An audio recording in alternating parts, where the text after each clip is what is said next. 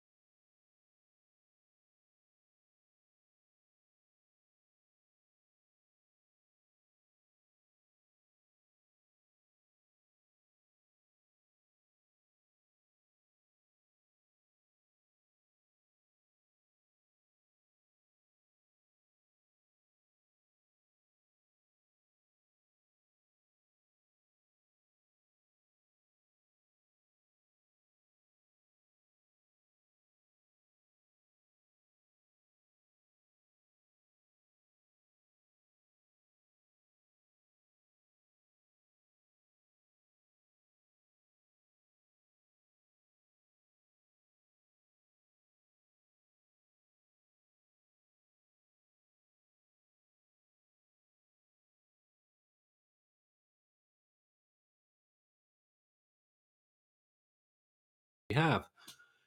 And I hope to be able to provide an honest perspective on what it's been like and the things that have shaped my opinions on education throughout this journey. And as part of that, I'm also keen to hear from you. So, do you have any comments or questions? Use the hashtag TTRadio on Twitter/X or ask away in the Podbean app because I'd love to hear your input too. And so, just to start this off, I wanted to give some background on what got me into teaching in the first place.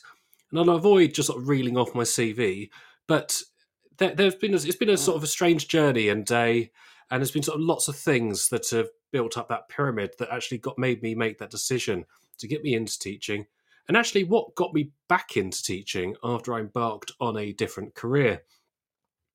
So, school was something that was difficult for me. I didn't particularly like school, particularly secondary school. It was something I went to an all boys comprehensive school, and it was quite a austere place, shall we say. I mean, it was a school we had to call our female teacher's mom, for example, which was far too easy to confuse with mum, and embarrassment always ensues. So it was one of these sorts of places, and I was not an easy student. I wouldn't say I was necessarily somebody who'd muck around tons in lessons, but I was always very chatty. Um, Always quite anti-authoritarian. I think it's safe to say at school I didn't respond well to authority or that that sort of that sort of really big hierarchies that we have in schools. So I remember I was in sort of a band at the time with some mates, and we liked bands like Metallica and Iron Maiden, and I grew my hair long, and when I was told to cut it off because that was not in line with the school dress code, I said no, and I ended up getting suspended for that, for not getting my hair cut. And it's sort of experiences like that just make me think. It just really puts me off school. What it didn't put me off though was learning, and that was something that I have basically always really enjoyed. I enjoy learning. I've enjoyed. Um, I like knowing stuff, and I actually enjoyed most of my lessons, and that's things like um, actually just being in the classroom, learning about all these different topics. Whether it was English, whether it was Latin. I went to a comprehensive school that did Latin back in. Apparently, that was a thing back then. Science, geography, history. I liked all of it, and so it was just that's what I enjoyed. I liked learning. I didn't necessarily like being told what I needed to learn, and I didn't like exams and that sort of thing. I always just thought in my head, why do we need to sit down in a hall at the end of a year for a few hours, and that's the test of everything that we learned over years of education? These sorts of things were just this was just always what was going through my mind, and sort of many of these opinions I've sort of carried through into adulthood, although hopefully with a bit more maturity in how I express them and talk about them. And I do come from a family of teachers, so in terms of my conduct at school, constantly being in detention and that sort of thing, it wasn't something that they sort of particularly liked. And so my mum's a teacher, my uncle was a teacher, my nan's a teacher. I've got cousins who are teachers, so I've got lots of teachers in my family, and I wouldn't say any of them are particularly conventional teachers either. A lot of them have worked in sort of alternative provision schools, special needs schools, boarding schools, and that sort of thing. So for a while, my mum and dad were boarding house parents. So I spent a bit of time living at the school that they were house parents at. I didn't actually go to it myself. I went to the comprehensive, and my uncle was also a boarding house master at another school, and both my sisters met their partners at school, and I could just see that there were these communities at these boarding schools that were just very different to what I was experiencing in my comprehensive school, and it's something that I feel is quite hard to really put your finger on why that's the case. What are the things that make these communities really quite tight knit? What is it that makes the alumni community that's still so active and involved in their schools, continuing to invest back in to the schools that they were part of? And I'm still thinking about those questions now.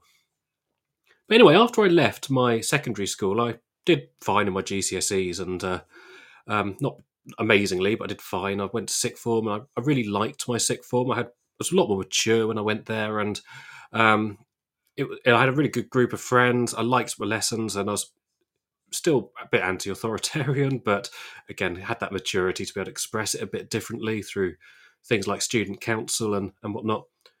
And that sort of led me on to going to university. And this is where things for me just sort of really started to take off.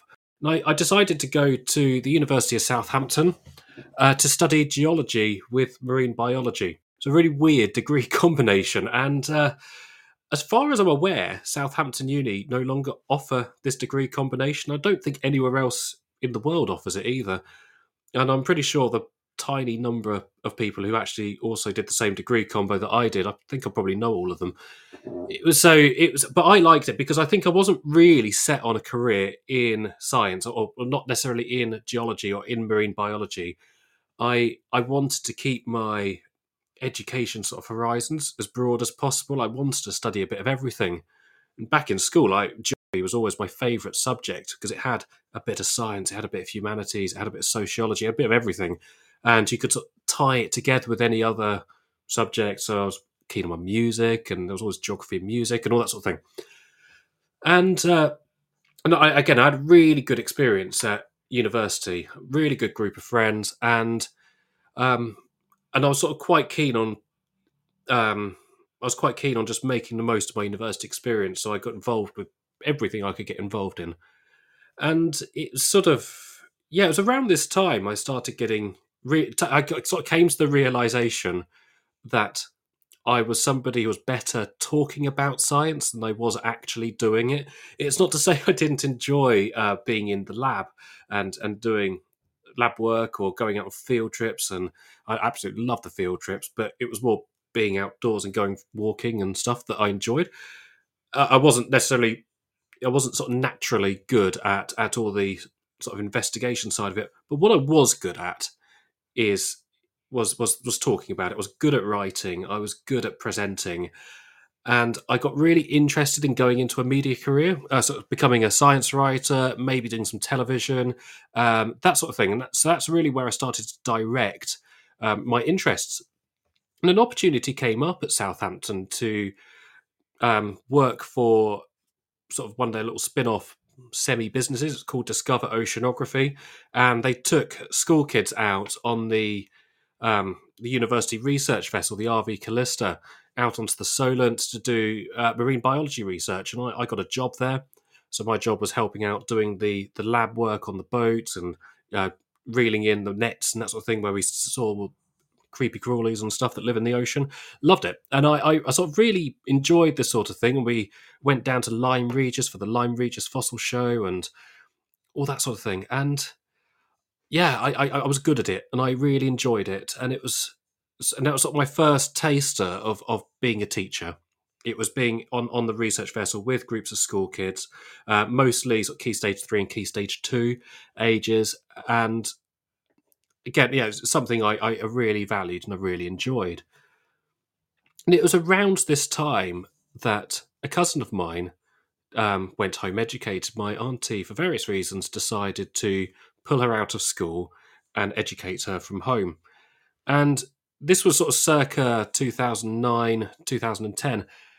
And there wasn't really the same provisions for home education as there is now, particularly with practical subjects like science. And so what happened is my auntie decided to start up a science club for home educated kids in her area. So they hired out the local village hall, and they invited people to go and do sort of science workshops and lectures and that sort of things. And I was invited by my auntie to do this. Bearing in mind, I was 19, 20 at the time. I was still doing my degree. Far from being a fully fledged scientist, but I did a few lectures and workshops at this science club, and I brought along some rock specimens, that some from my own private collection, and some I borrowed from university. And I did another one on oceanography. We talked about ocean currents and did some practicals with rubber ducks and that sort of thing. And it went down really, really well, and I got really good feedback from my auntie, but also from the kids who really enjoyed these sessions. And there was a really wide age group, so we're talking sort of primary school kids up to A level. So you had to sort of think about how we're going to incorporate all of these kids into the session. And so that sort of led me into taking a module at university. It's as an undergraduate called the Undergraduate Ambassador Scheme. And this was a final year module where they took students and placed them into schools to get some education teaching experience and to do some research into education techniques. And so I applied to be on this module, and I was accepted, and I was placed in a primary school, which I was a bit disappointed by, because I didn't want to work in a primary school. I wanted to be in a secondary school. I thought, oh, primary would be boring. It'd be too many annoying little snotty kids and that sort of thing. But I got to this school. It was in a sort of place called Chandler's Ford, just north of Southampton, quite sort of a leafy middle class town, and I absolutely loved it. I got placed with a year three class, so sort of 8 9 year olds, um, and I really settled into it quite quickly, and I found myself really enjoying this experience. And we had to do a research project, and I'm ashamed to say I actually did something into learning styles, because we all know how effective they are. But this was a long time ago, in my defence, and I didn't really care so much about the research project. I just liked being in the school, and I liked um, doing the module. So even after that module finished, I stayed on working as a teaching assistant there. So I stayed there for the rest of the academic year, working with this year three class 1 day a week. And so as the time at university drew to a close, and I was thinking, what am I going to do after? What do I want to do for a job? And I wanted to travel. I didn't take a gap year or anything like that, and I wanted to travel. But there was always the issue of I didn't have any money to do any traveling with. So what could I do? And someone suggested to me, why don't you go and work in an international school, do a TEFL qualification, maybe, and do some traveling with that? And my auntie, so this is the same auntie who ran the science club that I got involved in, she actually forwarded me a list of jobs that were going at this school in South India. And I thought, yeah, I could do that. And they had a job opening for somebody who could do learning support in a primary, so working with the SEND students there. I thought, this is right up my alley. This is something I could do really well. So I applied for this job in learning support, and I went into the interview there. So I got the interview, and the interview panel wasn't quite what I was expecting, has to be said. I was expecting somebody from primary and somebody from the learning support team or the Senko maybe, to interview me. But nope, we had the head of science there and the head of geography interviewed me. And they said in my interview, if we were to hire you, we'd like to hire you to teach middle school geography. So that's Key Stage 3. Would that be okay? And I thought, I have no experience whatsoever teaching secondary level. I've taught a little bit in primary because I did some teaching when I was working at with year three. But I've no experience in secondary. I haven't been in a secondary school since I left school. But because it's an interview, I just said yes. And this has kind of been my attitude throughout life: is just say yes to stuff and figure it out later, even if you can't do it, to just figure it out later. So I said, yeah, I can do that. And yeah, I accepted the job when it was offered, and next thing I knew, I was on a flight to India. So as soon as I graduated, age of 21, I flew to India, and I worked at the school right down in Tamil Nadu, And I was up in the mountains. It's beautiful, absolutely beautiful, gorgeous mountain hill station in India, and I settled into it quite quickly. And I'd committed to a year-long contract. They wanted me to accept a 3-year contract.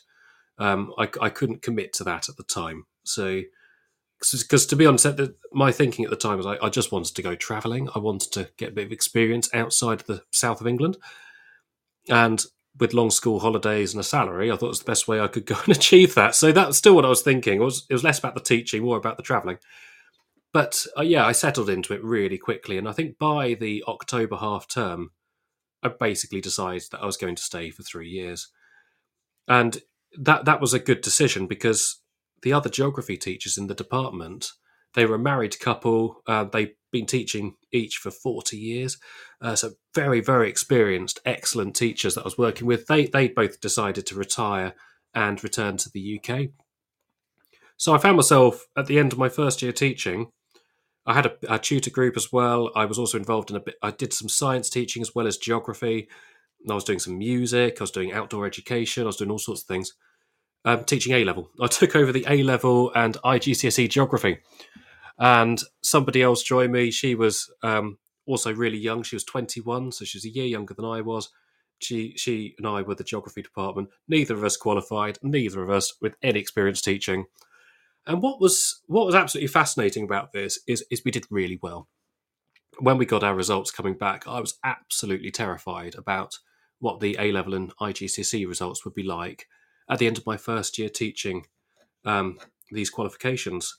Because, of course, this would really reflect well on me having, after, or well or badly, depending. Because, of course, after these students have been taught by super duper experienced teachers who got really very good results, I was terrified of them just plummeting off a cliff and it would be my fault. And that would be the changing variable.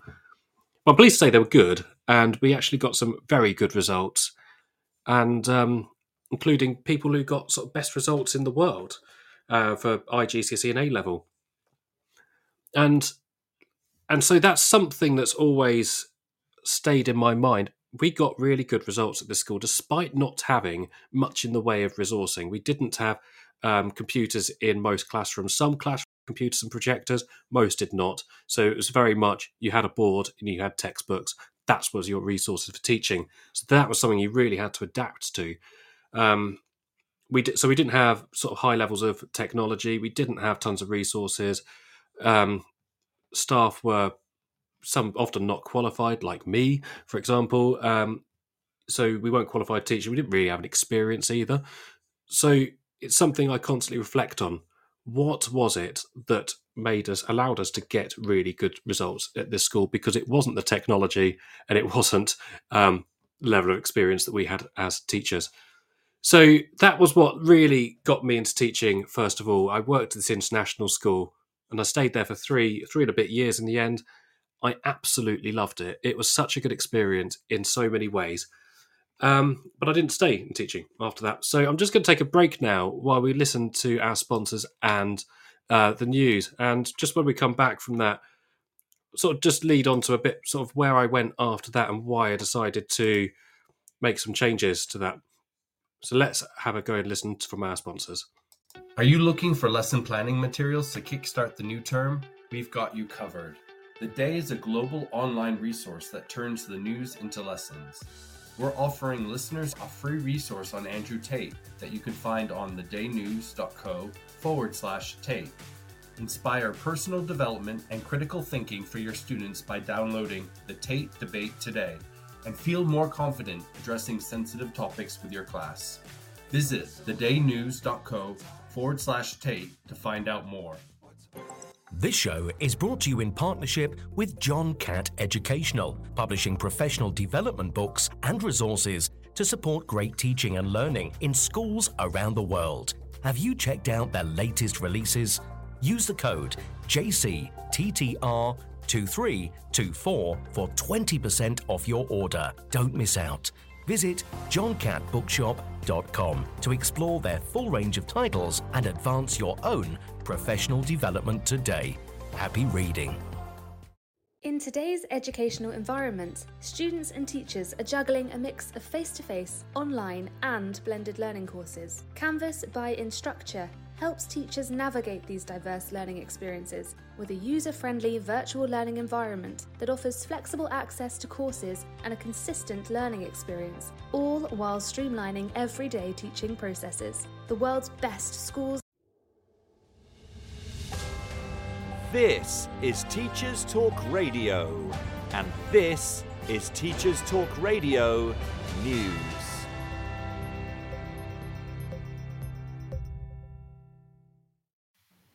We have previously reported on the issue of student accommodation, focusing on rising costs and declining quality of places to rent. Shortages of suitable housing have further added to problems for many. This week, the BBC featured reports of protests by some students at what they describe as appalling conditions and extortionate rents at a university-owned block of flats near the University of Northampton. According to the report, residents paid £153 a week for a single ensuite room, but there were complaints of a lack of running water. A university spokesman said it had no record of complaints. However, a spokesperson for the student group said the complaints were repeated year after year. The university further said that the rent issue had been resolved as students had paid an additional charge caused by an admin error. This has now been refunded. An apology has also been issued. Staying with higher education, BBC Newsnight reports on the rise of anti-Semitism at UK universities. The Union of Jewish Students said the spike was nothing like anything seen before. The report comes at a time when experts have also warned of rising reports of Islamophobic incidents. Groups who monitor hate crimes in the UK say the conflict is now being played out on university campuses nationwide. The government has provided £43 million to protect interfaith communities and said perpetrators of hate crime would face the full force of the law. The Guardian featured a report that schools in England are using Airbnb-style strategies to raise funds. The article says many are renting out every available space from classrooms to canteens. Renting out spaces for community use is not new, but there has been an increase in the innovative use of spaces. One primary school says it has rented out its light-filled white corridor for photo shoots, whilst another offers a stationary double-decker bus, used as a classroom, to those who might want to make quirky films. Dedicated online platforms are helping schools make the most of their spaces beyond the obvious playing fields and main halls, with the founder of the Sharesy website saying they have even helped schools rent out their car parks for puppy training lessons. The line between education and commercialism is becoming increasingly blurred as school leaders attempt to close the funding gap, especially after government said it had miscalculated funding announced in July, slashing £370 million from the announced budget. Schools Week feature issues being faced by specialist settings in the North East, as the area, like many others, sees significant increases in the numbers of children and young people with additional needs. This is in addition to an already large backlog of those needing additional support. The piece by Chris Zaraga, Director of Schools North East, describes a system that, by the halfway point of the autumn term, is already at capacity. Specialist and alternative provisions are struggling to cope. While Zaraga accepts that this is a national problem, he points out that it is particularly bad in the North East, as in the 10-year period between 2012 and 2022, there was a 145.43% increase in the number of pupils with an EHCP being suspended from schools. He also argues that the solution cannot simply be more or larger specialist settings, but improve support for pupils within mainstream schools. Zaraga ends with a call for a strategic plan, more resources and expertise from across the sector to be listened to. In Northern Ireland schools, already dealing with action short of strike by teachers from 5 teaching unions due to issues over pay, could now face further disruption. The BBC reports that there will be strike action on the 16th of November by members of Unison, Unite, the GMB and NIPSA, who, between them, represent thousands of non-teaching staff. These include bus drivers, school catering staff, classroom assistants and cleaners. The strike action is over the failure to reform pay and cuts to the overall education budget. BBC News Northern Ireland has been told that the action will mean that many, if not all, schools will have to close.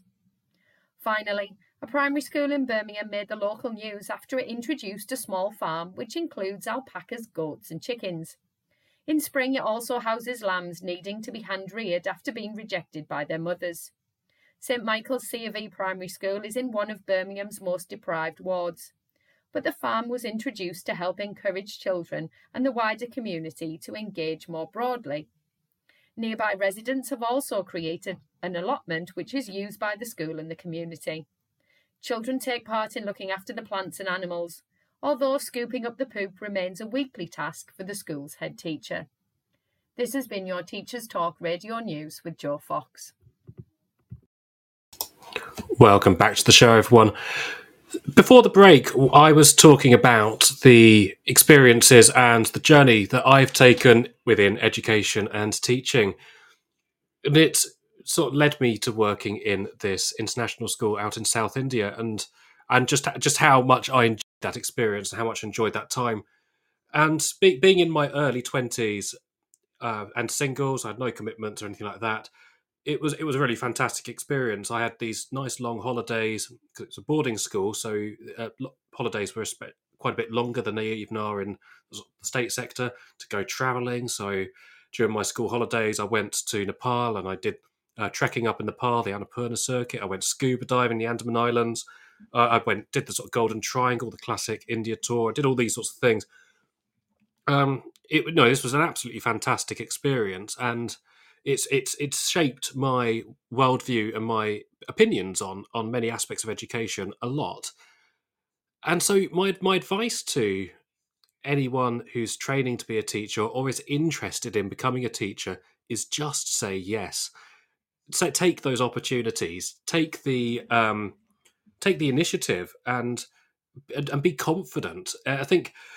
I think one of the dangers a lot of us have is we can talk ourselves out of doing things. We can think, is this a sensible idea? Here are all the reasons why I shouldn't do it. And certainly when I was at university as an undergraduate, I was planning to go to India to do a career that I wasn't actually, do a job rather, it wasn't a career at this point, that I wasn't actually set on doing as a career. It was just, for me, it was an opportunity to just go travelling and that sort of thing. And there was a danger that I'd talk myself out of it. Surely I want to be earning more money working in geology. I could be earning more money working as a mining geologist or something like that. Don't I want to save up to buy a house or get a car or get married and have children? All these sorts of things that are the things we're supposed to do. And what about the visa was complicated? That's a sign that I shouldn't go. But I persevered. I didn't really overthink it. I just went. And I think nowadays I probably changed my mind a little bit. I'll probably be thinking about talking myself out of all the practicalities. Now I'm a bit older and I've got sort of other demands upon my on my life. And so, but do take those opportunities. If the opportunity to go and work in an international school comes up, or if that's something you're interested in, apply. There are lots of jobs out there, and lots of different parts of the world. And I was working in South India. The salary was not enormous. It was sort of a local level salary, so it was perfectly adequate for India. You can earn more money in other countries, but take your pick. Don't sort of overthink those things. So, I was in India for three and a bit years, and I'd done I'd taken my tutor group through middle schools, the 7, 8, and 9. I'd taken a full cohort of students through IGCSE and A level, and I felt like it was time for a change, and I returned to the UK, and that's when I left teaching. I had such a good experience in India, and I just thought, do I want to?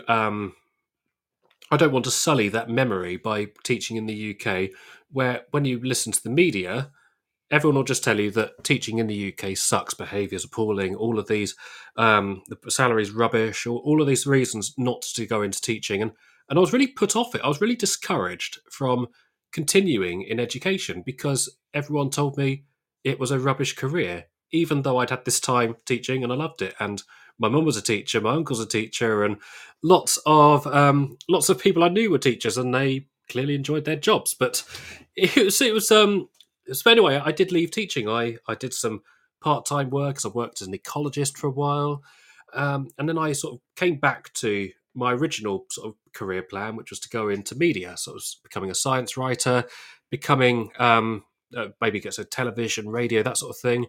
I got a job in publishing, so I published journals for the Institute of Physics. I later worked for the Geological Society of London, so I was there for nearly 5 years at the Geological Society of London, doing all kinds of bits and bobs for them. And I did a master's as well in that time, and it was this was a really good experience. I mean, I was really enjoying working for these learner societies. I worked for quite a few of them, and I did a lot of science writing as well for various magazines. I did some media work for like BBC Click, and for example, the radio show, tech show, so all these good experiences that I did. But it was something that was always sort of in the back of my mind. So I really liked going into schools, and I remember when I was working for the Institute of Physics, one of my one of the local schools in Bristol was talking about we needed some people to come in and talk about the solar eclipse that was happening.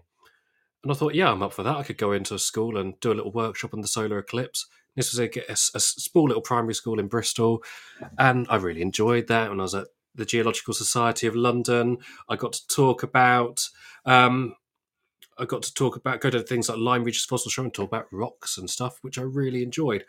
And so it's always a lot of these education related things that I was doing as sort of like secondary to my main job that I really liked. So I just had a question here from Paul Foz, and he's asked me what's the topic for today. And it's a bit of a different one for today's show because I'm halfway through my PGCE now, and I sort of just talking about my journey into education, what led me into it, and why I left it for a little while. That's sort of where I am now, and what made me decide to go back into it, and why I've actually decided now to commit to doing a PGCE, having worked unqualified. And so it's a bit different sort of show. It's a bit more me sort of just reflecting upon it and the things that have shaped my opinions on education, my experiences, and hopefully just share with other people who maybe work in education or are looking or interested in working in education, what my advice would be, what I would say to those people. So yeah, I worked for these societies for a while, and then sort of lockdown happened, and that was a bit of a bummer for me because I lived by myself, and I was suddenly plunged into isolation, like living by myself in a quite a small flat in the countryside, and I sort of found myself thinking, yeah, I'm not enjoying this anymore. And I really liked working for the Geological Society of London. That's where I was at the time. It was a really fantastic learned society, and I have a geology degree. I absolutely live and breathe natural history. I love it. But I was isolated now from my colleagues. I didn't get to talk to them every single day. We didn't get to go on our walks at lunchtime. I certainly wasn't getting to go into schools anymore, or do any of these sorts of things the things I sort of really enjoyed. And I made the decision to leave during lockdown, and um, I decided to go freelance. Whilst I focused purely on my freelance writing, and I did things like I did some freelance work in Bristol for events and that sort of thing. And I decided then, because it was constantly nagging at me, you need to go back into teaching. That's the thing you like doing. But I sort of talked myself out of it. It's like, no, I don't want to do teaching. I don't want to teach, even though clearly I liked it and I was good at it. So I thought I did apply for the PGCE. I did it in the end. I applied for the PGCE, and while I was waiting for September to roll on, I got a job working as a teaching assistant back in primary school. I worked with a year 6 class. Loved it. It was quite a challenging school. Certainly wasn't like when I was TAing before. It's a leafy, middle class, sort of suburban town. This was a city school. Quite has to be said, quite a sort of deprived area. Behaviour was challenging. It was a challenging experience, but I loved it, and I loved the teaching team that we had at the school, and I still talk to them regularly. Still talk to these guys regularly on WhatsApp. We're part of a group. We've got quite a sort of close knit sort of group of teachers, and that was the thing I liked. It was the community that I liked of the staff and the students, and I found that just so rewarding. And I started my PGCE in September last year, teaching geography at a school in sort of near where I lived in Bristol. And it started off really well, and I really sort of found myself enjoying talking about geography. And again, I was in secondary now and worked in primary, got to teach geography. It's a subject I love, doing a bit of science, bit of science, bit of humanities. I did some PSHE and all that sort of thing as well. And unfortunately, I did sort of have some health problems around Christmas time last year, which led me to having to take a break from the course. I decided it was easier to take a break from the course, take some time out from it. And I got a job as a teaching assistant, and then eventually I started cover teaching. And I wanted to get some completely different experience to what I was doing. I'd worked in mainstream, I'd worked in a private school, international school, worked in primary, I worked in secondary, and I wanted to do something completely different, just something that really contrasts with what I'd done so far. So I got a job in an SEMH school. So this is social, emotional, and mental health. So a lot of the students I had were excluded from their mainstream schools. And in a couple of cases, they'd even been transferred from pupil referral units. This is a completely different kettle of fish to what I knew. And I was teaching maths, and I was teaching some humanities. I had a tutor group, all sorts of things. But again, it was another experience that I really valued. And yes, it was so hard. It was such a hard place to be in, because the respect isn't something that you just magically walk in and get. You might be an adult, you might be an authority figure, but the kids aren't going to respect you straight off. They don't know you. They don't. They might even be a bit worried about you. They might have had so many different teachers in their time, or teaching assistants. They've never had a continuity of adults. They haven't been used to having somebody's going to stick around for them. And I was always quite clear that I was leaving this school in the summer holidays and going back onto my PGCE program, having done a term of it. And I did feel quite conflicted about this, because I felt really quite a strong affinity to these students, and I wanted to have to provide them some continuity, and I had good relationships with many of them that took time to develop. There was a lot of emotional investment that went into that, and I learned a huge amount about being a pastoral presence for students who come from often very difficult backgrounds, who've experienced, in many cases, quite horrific things. And we had some training on sort of trauma-informed teaching, trauma-informed education, which I found extremely valuable in my career. And it's something that's really resonated with me since. So yeah, I this is something I'm glad I've had that experience and been able to do a really wide variety of things within my career. And that's why I'm now back on the PGCE, and I've completed another half term, which brings me up to sort of being halfway through now. So we've got some people in the lobby, and I'd like to, if any of you've got questions or comments, or it's something you'd like to share about your experiences, do feel free to call in. Do feel free to call in and share what anything you like. You can type questions as well in the chat, or contact me on Twitter/X using the hashtag TTRadio. So, I've sort of talked at length there about what I've done. I said I wasn't going to just reel off my CV, but that's sort of kind of what I've done. But there's been so many things within my journey so far that just shaped where I am now.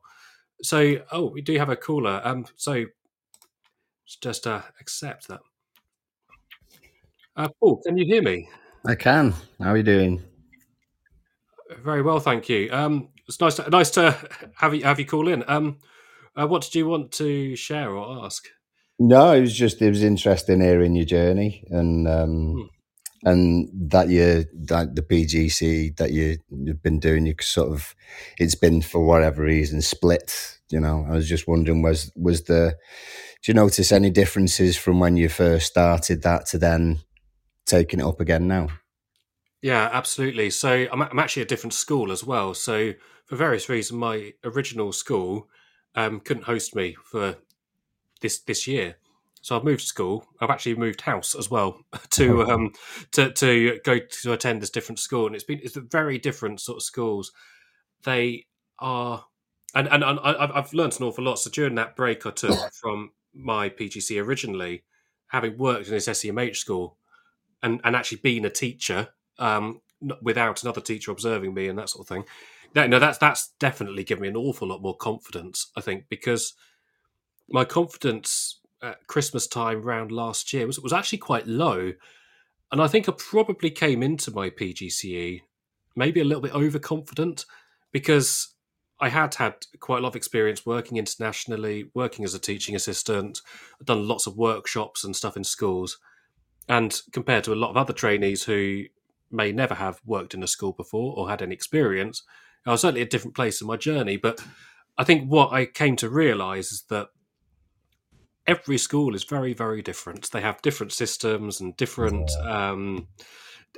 expectations. There's always going to be different demands as well, and particularly working in a mainstream secondary, you've got much bigger classes than what I was used to. You've got a far bigger range of abilities as well, than what I was used to in terms of resourcing. That was very varied. So yeah, it has been different, and now I think now back on the course, I'm feeling really good about it. Actually, it's been really positive, and having this show, having been able to talk to lots of different teachers, very experienced teachers, has been great. And every single time I've talked to people on this show, I've always thought, yeah, I'm going to try that next lesson, or I'm going to try that in this particular lesson with this particular student, or something like that. Yeah, yeah, And I found, as I'm at a very different sort of school now, and I am enjoying. It's a really nice school. I feel really supported by my mentor and the rest of the geography department. And I get to teach a little bit of PSHE as well, and I think that's something I've really enjoyed doing. Having worked in this SEMH school, because I was sort of quite interested in the pastoral side of things too. yeah, Yeah. yeah. I mean, I think I think you're gonna have something valuable after finishing your PGC. I've worked at this school that I've been at for about 2.5 years now, and before then I was at a couple of other schools on sort of 1 year contracts or maternity leaves, and before that I was at one school for 9 years. And the school that I've gone into now, a lot of the teachers have either just completed their ECTs or have been at the school for a very long time, so they don't have that sort of that awareness of what a lot of other schools are like. So as you might find that as you complete the PGCE and either move on or not, at least you've got a lot of experience of how other schools actually operate, and you can actually spot then what works and maybe what doesn't work for some people. So I've Hmm. certainly found that it could be a valuable thing going forward, that you've got that varied journey up to now. Yeah, absolutely. I think yes, so every school is very different, and I've certainly got some opinions that have been developed over the course of working in a variety of schools as to what works, what doesn't, but also keeping in mind that what works in one school could be an absolute disaster in another, and vice versa. Yeah, Um, you see on social media quite a lot of the debates about different behaviour approaches and what your toilet policy is going to be, all these sorts of things that they could go on forever, can't they? But actually, yeah, leaders have come up with these policies because they are the things that probably suit that school best at that time. yeah. So, Absolutely. I've got a situation at the moment where my class this year, I've got 33 children, I've got two Nigerian children, speak partly English. I've got a couple of Arabic children, lots of Polish children, and lots of children from sort of deprived sort of families who need funding. Let's put it that way. And so it's a really challenging and difficult class. And what is sort of expected in terms of maths in the timetable is incredibly difficult. It's also a mixed year class as well, so it's needed us to think quite a lot about our timetable and what's needed in maths and different subjects to sort of please people who are in charge of them, but also think which is what should be first, is what's best for the children. And we've had to adapt how we do maths and the timetable for maths quite radically, really. So it does suit that kind of class and is able to be taught, to be fair, with all of their different idiosyncrasies, if you like. Now, that's really interesting, because I think something I certainly learned is that absolutely all of these decisions involve some degree of compromise. And if you put resources into one area, you're going to have to take it away from somewhere else, because these things are finite. And, when you've got those challenging classes with sort of maybe a high proportion of second language English speakers, or those who don't speak much English at all, that's always going to be tough. But it sounds like what sort of been the key things, do you think, that have sort of allowed these students to progress and achieve in their learning? It's very much the relationships that they've got between each other.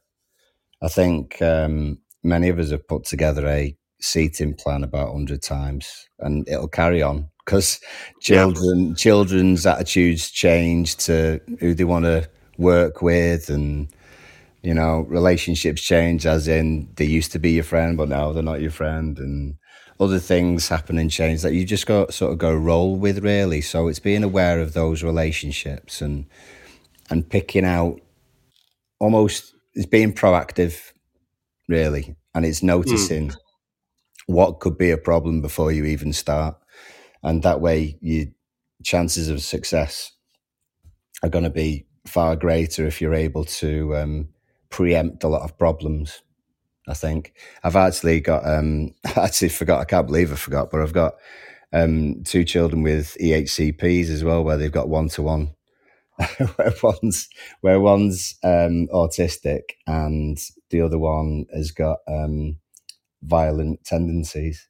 So I can't believe I forgot that one. So that really does play a part in every aspect. The challenge aspect of the task, literally, who is in their eyesight, who are they near, their whole process in every lesson. Obviously, with the AHCPs, particularly the lad with violent tendencies, is he needs to know what's going to be happening. It's massive amounts of advance, and it's a crazy lot of planning. I've had support from me head teacher. She's been brilliant, to be fair. Like you're saying, schools are very different, and she's just been a head teacher since I started, so about 2.5 years now. And she was deputy before and year 6 teacher before that at this school. So she's got a lot of empathy about how it feels from our side. And yesterday on a Friday, she came into our room and we spent 90 minutes going through the seating plan and how we could rearrange things and where everyone would sit. And it was a valuable thing, because you're having someone with a fresh pair of eyes come into a classroom where you've been for a long time. It needs that sort of thing, and you can work together and hopefully, fingers crossed, come up with a process that's going to achieve success for the kids. Yeah, absolutely. I think it's really good when you got that support from senior managers, and they know what it's like. They can empathise and sympathise with you being in the classroom, as opposed to some who maybe have been out of the classroom for quite a long time and maybe don't quite have that same affinity with classroom teachers who have lots of things that they need to juggle, and Yeah. lots of demands on their attention and their time. Yeah, because I mean, a thing I've found in other schools, and I'd imagine, and I know actually because I've mentored quite a few students who've sort of gone through their course, sort of the 4-year course, is that they, same as teachers who have been there for a long time, don't want to sort of admit when they need a bit of help because it feels like a bit of a weakness. Or are you not capable of sorting this out for yourself, sort of thing. Mm. But if your management is willing to sort of be supportive in the way that I've been fortunate, then it's really valuable to be able to do that, and you've got a much better chance of being able to be happy working. Because if you're sort of left on your own and you have to try and find the answers without any support, then it's really difficult. Really difficult. Yeah, it's. I think. I think one of the things that certainly one of the mistakes I've made, and not just in teaching, but just in general throughout my life, has to be said, is not wanting to ask for help. And it's wanting to be independent, thinking I can do absolutely everything, and then not wanting to ask for help, not wanting to admit when actually things are getting a bit too much, and there's and I've sort of lost track of what I should be prioritizing, and what is the thing I need to do first, and actually just getting myself organised and back on track. I've not been very good at that in the past, and it's something I'm very cognizant of now. Is actually where am I? What do I need to do? Am I confident with what I'm going to be doing? And actually just being open and transparent. Actually, I'm stuck on this. I don't know what I'm doing with this lesson. Or I don't. I've got an assignment to write, and that's really eating up lots of my time. And I'm struggling to juggle all these other things that I'm supposed to be doing, and how can we solve that? And I think that's really important, and it's a lesson I've learned a bit late in life, but it has to be said it's an important one to learn. Yeah, ditto. I agree. I'm in the same boat. I'm in the same boat. So I'd say to anyone who's sort of in that situation, and it can be about anything, to be honest, teaching or otherwise, is that sort of speaking to someone about whatever you need help with is vitally important. And it doesn't matter what anyone else thinks. That's easy to say, but in the end, they've pretty much got the similar problems. And when it comes to people on PGCEs or students on the full course and things like that, the same questions always come up. So you will never be the first person to have had that problem, whatever it is. And chances are the person you're speaking to has had the same problem as well. Mm. What would you say have been the things that helped you most in your early days as a teacher? Oh, early days.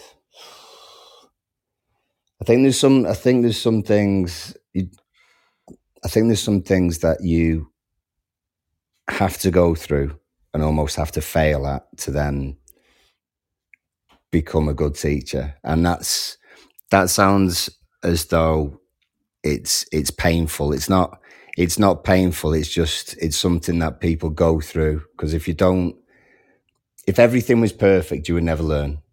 And we say that to the kids, don't we, really? You say that. If, you'd much rather you make a mistake and move on from it than just go through the motions. So there's some times where you have got to show a bit of resilience yourself. But I would say when you're in a school, find your go-to, find your person, find that one that you trust, where you can tell them anything, and they will relay those experiences again that they had. And as soon as you're aware that someone else has had those experiences, it makes you feel better, and they can then give you some advice. And it's okay if something goes wrong.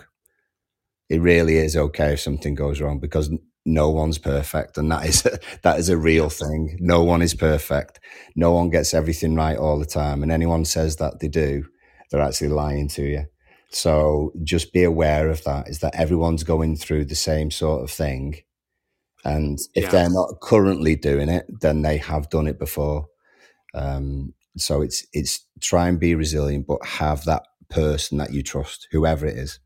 I know it's really good advice, and I think it's almost a case of practicing what you preach, isn't it? Because Oh yeah, as a teacher, you're always saying to students, it's okay to make mistakes. That's what we're here to do, is make those mistakes and learn from them. Or we have that growth mindset attitude. I can't do this.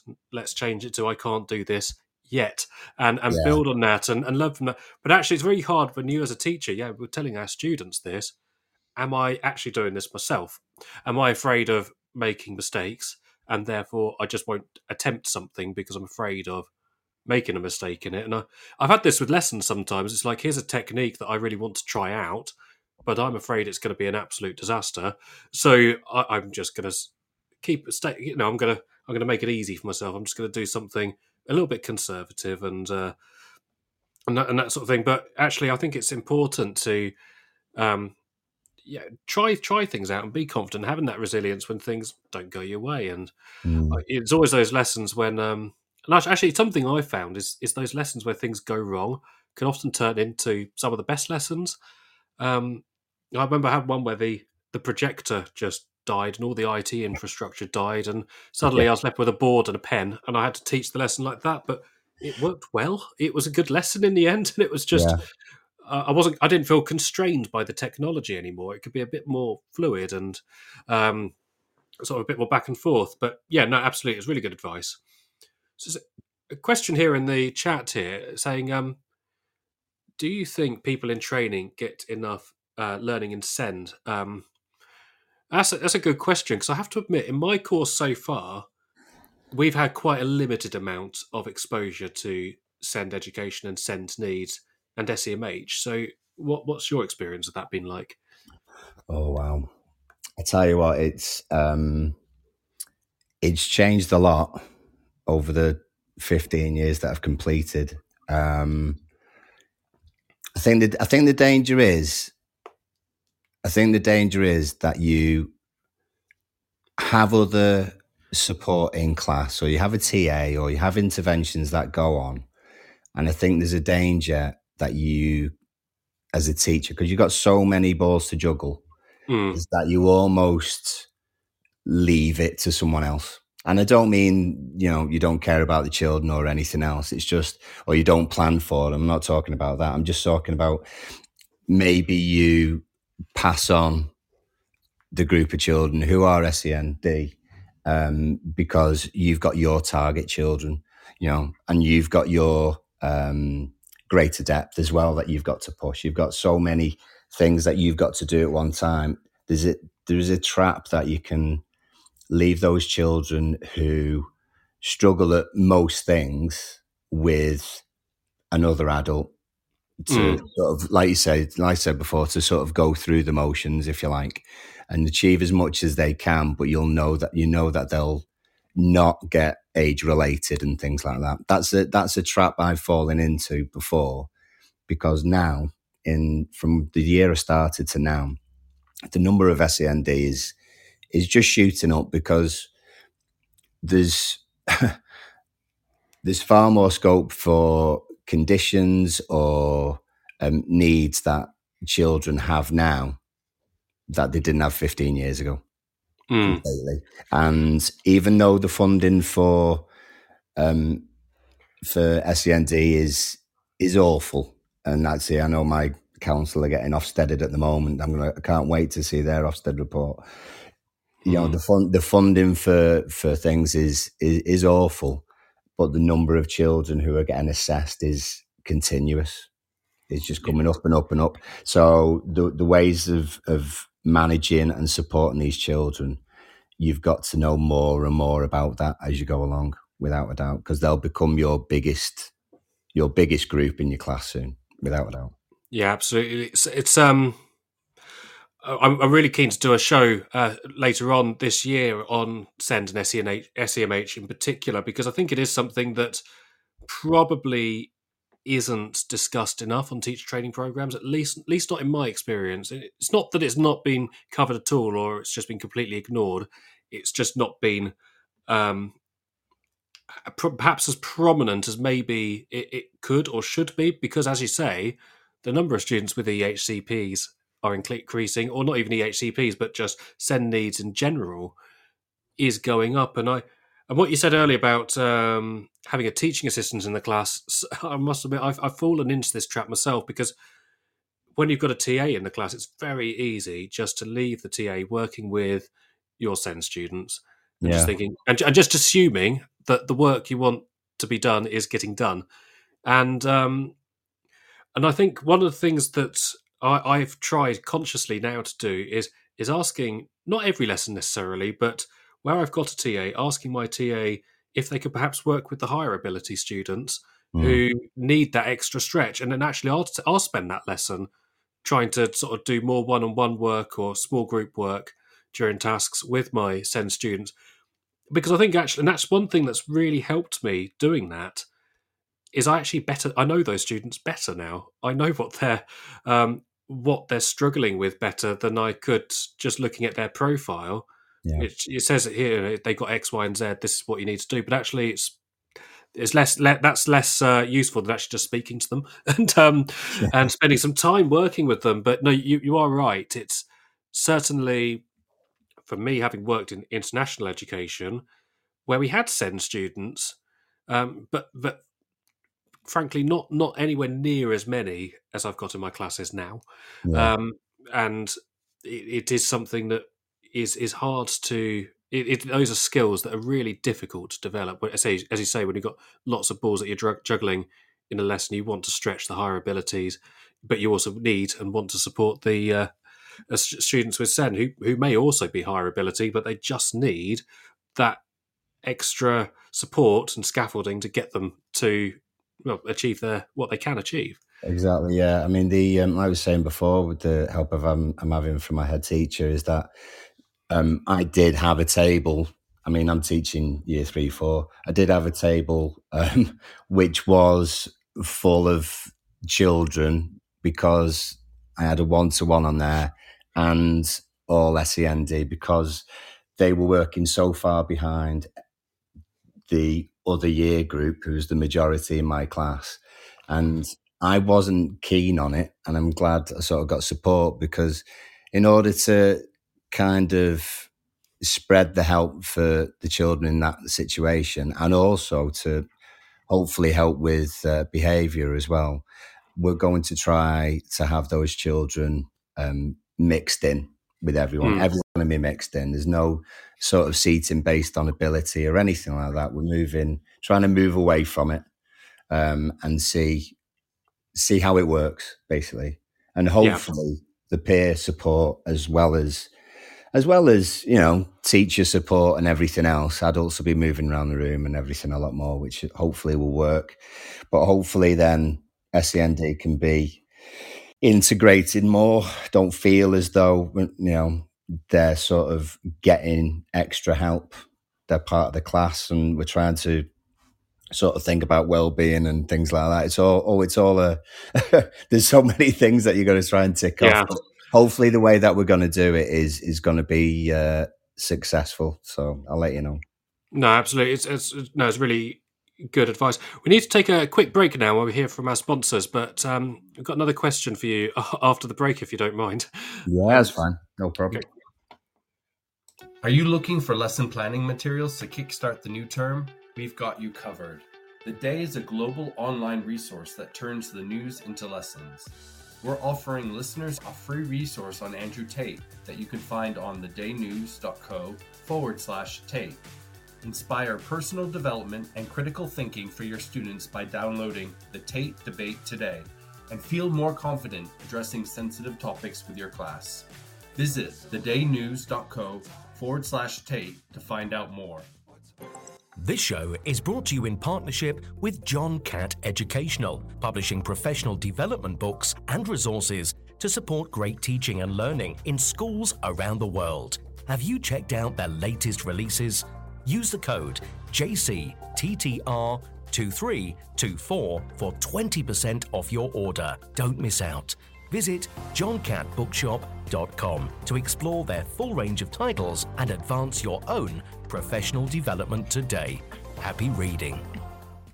In today's educational environment, students and teachers are juggling a mix of face-to-face, online and blended learning courses. Canvas by Instructure helps teachers navigate these diverse learning experiences with a user-friendly virtual learning environment that offers flexible access to courses and a consistent learning experience, all while streamlining everyday teaching processes. The world's best schools. Okay, welcome back to the show, everyone. We've been talking. We've been talking to about Send and how we can support our students with Send just before the break, and we've got a question here in the chat for Paul. How do Senkos support NQTs or ECTs, or how should Senkos be supporting perhaps trainee teachers and newly qualified teachers? What and how does that work in your school? Yeah. Well, the ECT that we've had, she's just. Is this? I think she has finished now. She has finished. It was last year was her second ECT year. So in terms of Senkos, a lot of it is either suggest for support in class. Those support plans, whatever they want to call them, this week is. It's important to think about, like you're saying, knowing those children, but what will work and what won't work from having tried it in the past. So those little unique things to the child that they're not so good at, those strategies then, like manipulatives or whatever it be, would be a good idea to try. So knowing them on your support plans, that's pretty important. That's helpful. And whether it's you working those, or whether it's your other adults in the room, they need to be aware of it. So if you're aware of it, make sure they are. And that's one thing. The other thing as well is procedures, really. And I did kind of find really that in the early stages, it's just knowing the procedure. Things become clearer as you spend more time doing that job. So one sort of thing that you might think is that you need to know absolutely everything the first day you become qualified. You don't. You absolutely do not. Because the thing is, they change all the time. Your procedures will change, your documents will change, the way you teach lessons will change. And one of the biggest things is just being able to adapt as a teacher to different surroundings, different situations, and different legislation and red tape. And Senkos have got a lot of red tape. And most Senkos, we've got a family support worker who's amazing. I actually think she should be Senko as well, to be honest, but she's not, because she's so busy being a family support worker. So you are doing it because you care about the children, but the Senko's job, there's so many forms. It's absolutely incredible how many hoops Senkos have got to go through in order to achieve funding or support for children. To get an EHCP, you need to write a doctrine. Do you know what I mean? It's absolutely crazy. So Senkos will support with procedure and what paperwork teachers need. If they're a good Senko, they will be able to do the majority of that without overloading the teacher, if you like, particularly if they're in the early stages of their career.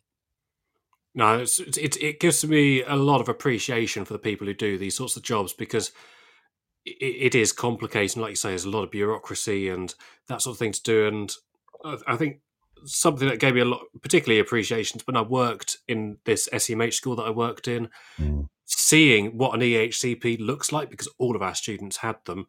It was an extensive document and it was really tracking sort of progress, what are the targets, and all these sorts of things. It was a big document, and that's just one of many that I appreciate that Senkos have to deal with. And I would say something that my school did, this is my placement school, did really, really good, that I really enjoyed, was we had a sort of almost like a speed dating sort of thing with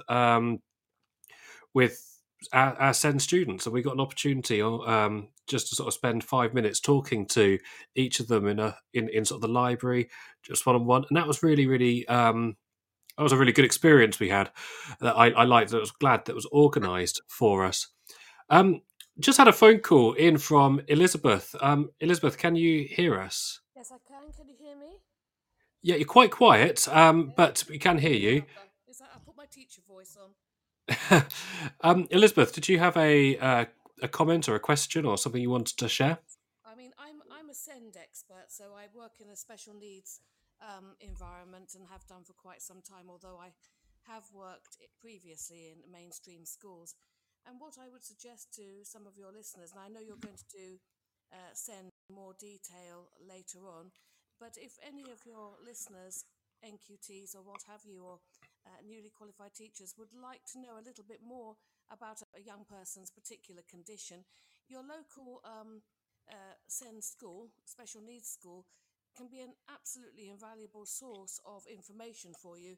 And most of us, I mean, I know from my school's point of view, we are only too willing to support our mainstream colleagues with techniques and things that we've learnt from obviously working intensively with young people that you may be able to use in your classroom situations. So don't be shy in contacting your local SEND establishment. And if anybody wants to contact me, if they've got a learner who has any particular issues or they'd like to know a little bit more, then perhaps they can drop you a line and you can pass that on to me. Absolutely, that's really useful. Thank you. Yeah, no, and I'll certainly do that. So if you've got anything you'd like to, any questions or comments that you'd like to know on Send, then Elizabeth Lickiss, she's somebody who has just offered that. So that'd be really nice. I think when I worked in this SEMH school, we were part of a multi-academy trust that included mainstream and primary. So we did have, so there was a bit of cross-pollination there, and I'm sure a lot of MATs will have some form of alternative provision school as part of it. So if you work for one of those MATs, then that's maybe quite easy to organise getting that experience. And even if you don't, I certainly would recommend going into a SEND school or any sort of kind of alternative provision school, because it does give you so much insight into an aspect of education I think probably most people don't get a whole lot of exposure to or knowledge of.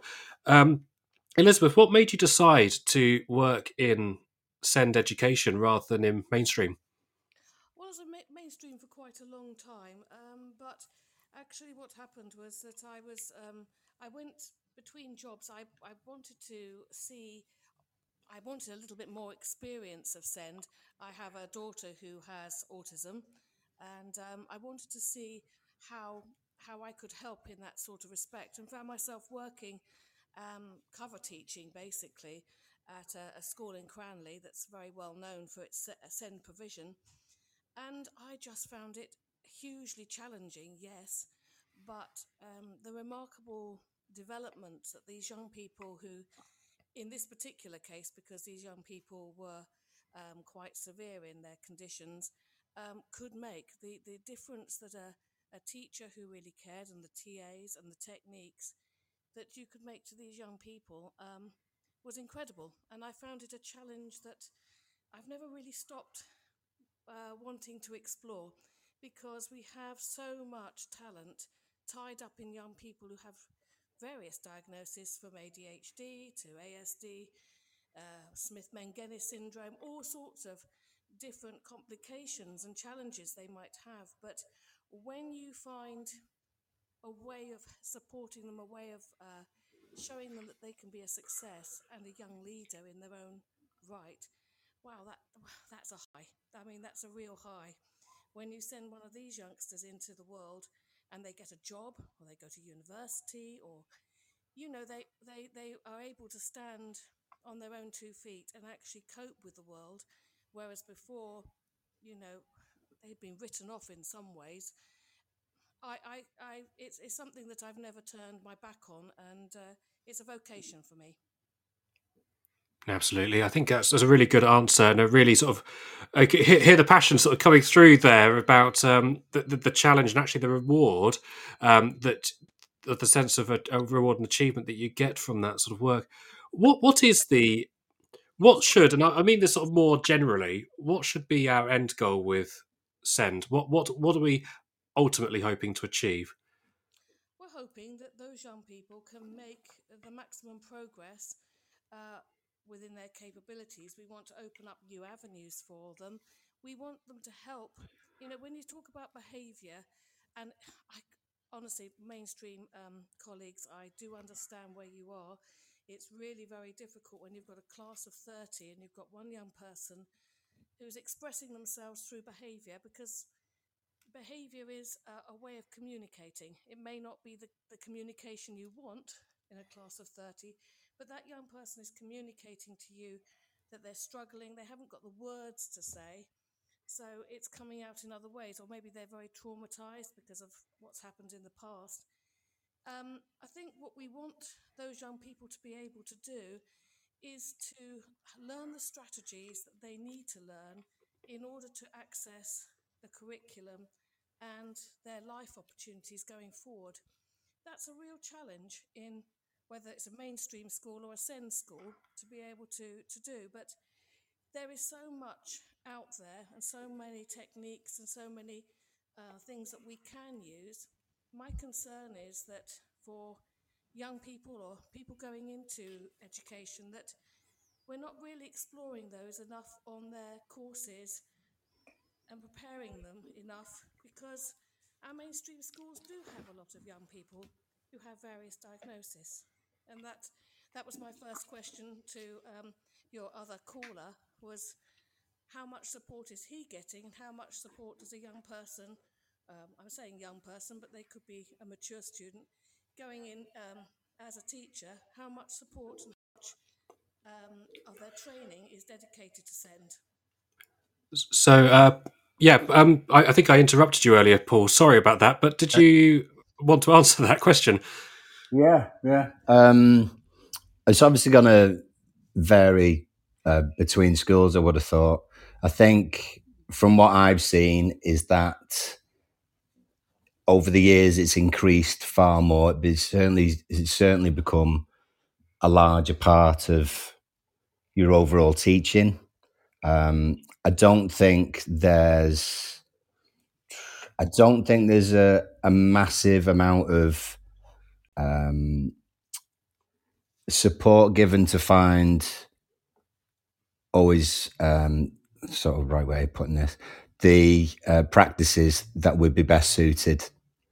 There may just be, say, a standard 3 or 4 practices or methods or anything else that might work generally for children in that situation, whereas you need far more than that, because children are complex, as you know, and there's so many different needs, so many varied needs, and those 4 or 5 that you're given on teacher training will not cut it when you get to deal with a mass of children over the years. So, like I said, though, as well, it's about keeping up with those. You're not going to learn everything on the first day of your job, or you're not going to have everything in place in the first day of job. So it's being open-minded, and the support that you get should be encouragement and opportunity to find those other practices and then be able to use those practices and then discuss them with colleagues as well.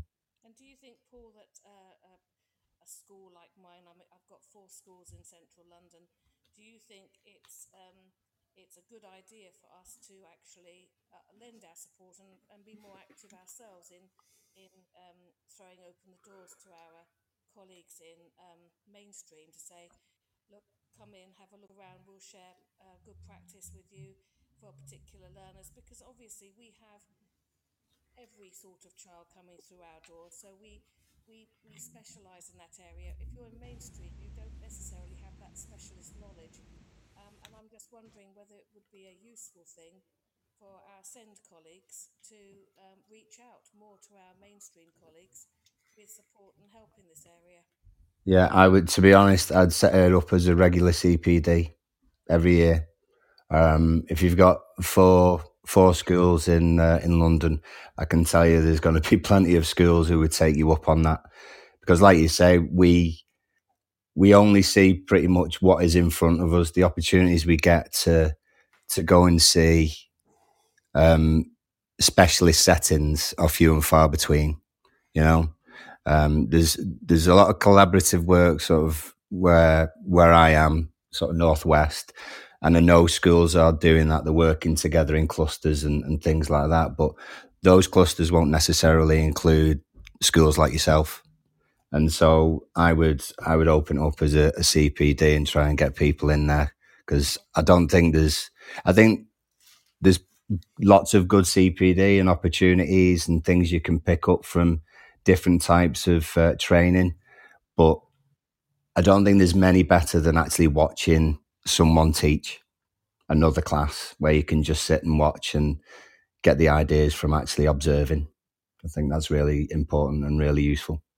Well, that's a challenge you've laid down there, Paul, for myself and colleagues in that area. I go back to the boss. I know he's very keen on opening up our provision to support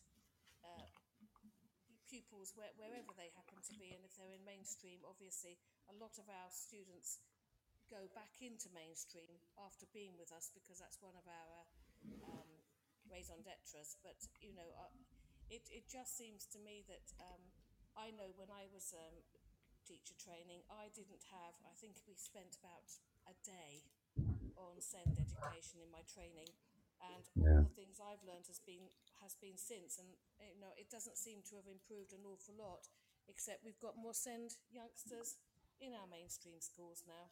So it's a gap that we need to fill. I think it's a really interesting discussion there, because when I started at my current placement school, we had a big sort of all-staff assembly from our headmaster, and something he said, which has really stuck with me and really resonated with me, is schools work really well when teachers talk about teaching, which is exactly what we're doing here now, but also when teachers observe other teachers. And that's, as a student teacher, that's something you get to do quite a lot. And of course, student teachers have always observed.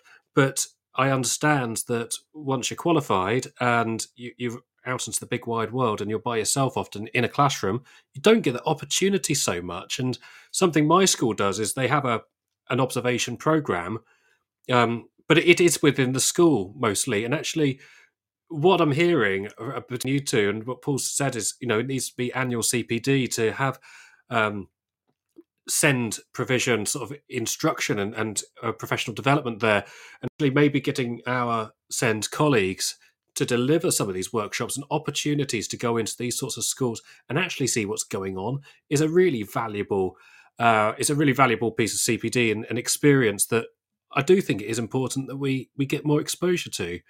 Certainly, if I hadn't worked in the school that I worked in and it wasn't for very long. It was only during my sort of break from the PGCE. It's given me a huge amount of knowledge that I really value having now. We're coming towards the end of the show today. I'm just going to take a final break while we hear from our sponsors, and I'm just interested to hear after the break, just to sort of wrap this up, because it's been a really interesting discussion with Elizabeth and Paul. We're talking about SEND provision. Are you looking for lesson planning materials to kickstart the new term? We've got you covered. The Day is a global online resource that turns the news into lessons. We're offering listeners a free resource on Andrew Tate that you can find on thedaynews.co/Tate. Inspire personal development and critical thinking by downloading the Tate Debate today, and feel more confident addressing sensitive topics with your class. Visit thedaynews.co/Tate to find out more. This show is brought to you in partnership with John Catt Educational, publishing professional development books and resources to support great teaching and learning in schools around the world. Have you checked out their latest releases? Use the code JCTTR2324 for 20% off your order. Don't miss out. Visit johncatbookshop.com to explore their full range of titles and advance your own professional development today. Happy reading. In today's educational environment, students and teachers are juggling a mix of face-to-face, online and blended learning courses. Canvas by Instructure helps teachers navigate these diverse learning experiences with a user-friendly virtual learning environment that offers flexible access to courses and a consistent learning experience, all while streamlining everyday teaching processes. The world's best schools. Welcome back to the show, everyone. It's been a bit of a different sort of show today because I started off by reflecting upon my experiences, my teaching journey as an unqualified teacher, and now doing my PGCE, sort of halfway through my PGCE, having sort of split experience. And we've been having a really interesting conversation. I've been having a really interesting conversation with Paul, who works in a mainstream school, and Elizabeth, who works in a SEND school. And so just in the last few minutes of the show, I just want to just touch on a little bit more about observations, because something Paul said was that he'd really appreciate having annual CPD on SEND education and having more opportunities to go and visit and visit SEND and schools. And Elizabeth saying maybe that's something we need to set up. So I'm just interested to hear about those, maybe about the practicalities of that and what those observations might look like.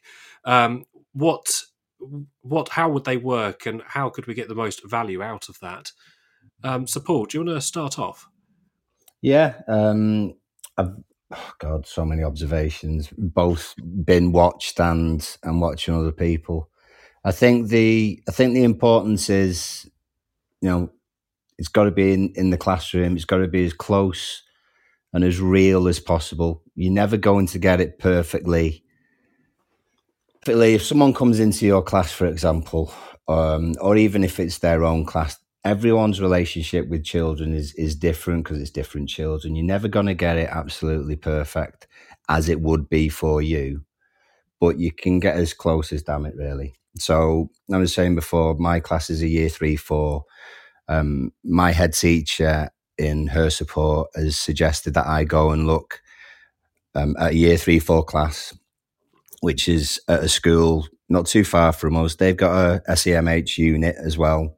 So the behaviour issues that maybe I've had in my class that I can learn more about and maybe learn more ways to deal with, I would hopefully be able to see one or two things I've not seen before in this class. And it's picking things that are as close as the experience, as the situations that you're in. It's no good going to, and I've done it before, to be honest, it's no good going to, if you're in a deprived area with a number of EHCPs and this, that, and the other. It's no good going to a leafy school, leafy school with 20 children who are all well behaved and all high ability. It's a waste of time, because unless you're actually in that setting, what are you going to get from it? So relevance is important, I think, and just as much as possible, to be honest. We don't get to go out of class every day for obvious reasons. Yeah. And so whatever you can get, take it and just try and make it as relevant practice as possible. No, I think absolutely. I think something I said earlier is just say yes, take those opportunities when and as they come up. Now, Elizabeth, I understand you said you work in several schools in central London, so these are not going to be, I'm going to make an assumption here, leafy, sort of very sort of affluent sort of schools.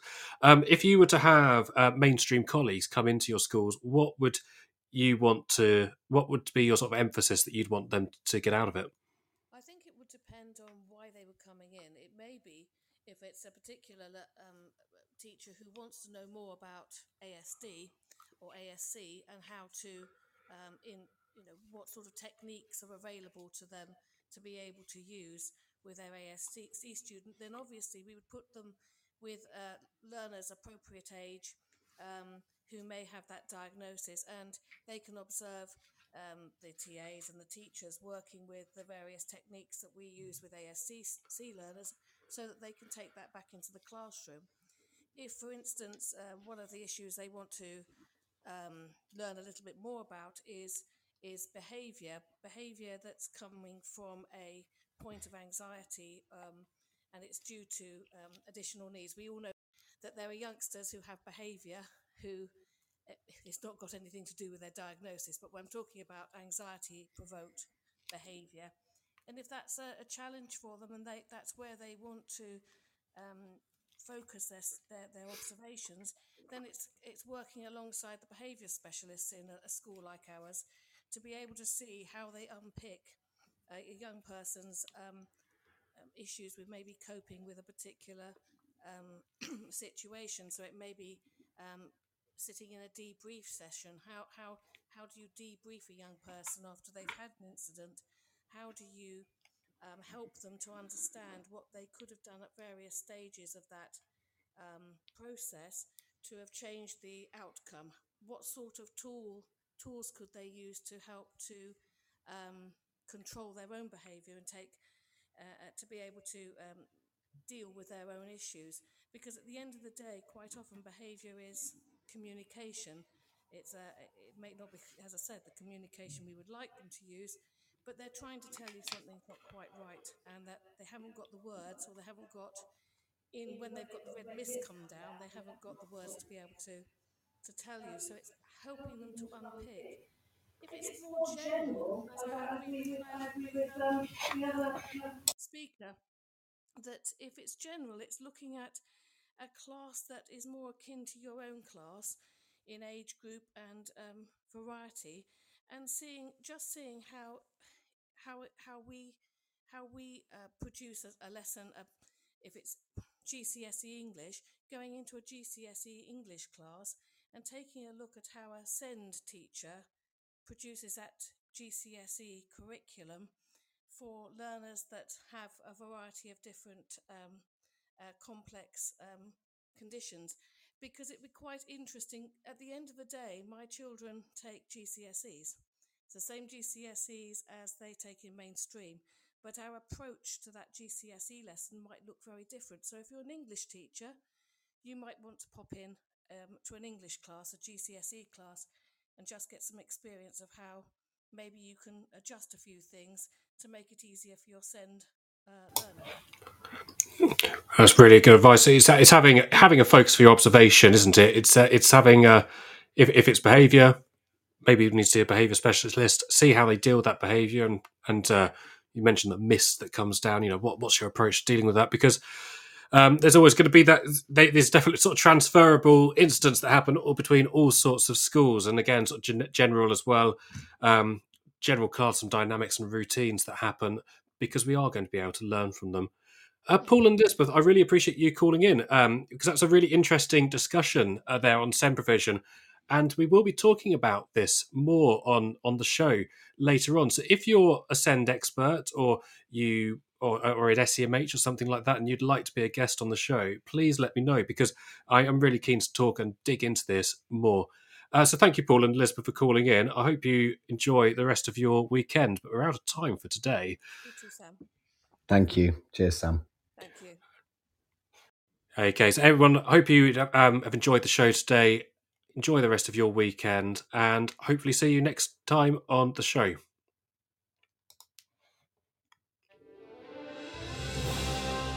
You've been listening to Teachers Talk Radio. Tune in live and listen back at ttradio.org. We look forward to hearing from you next time on Teachers Talk Radio.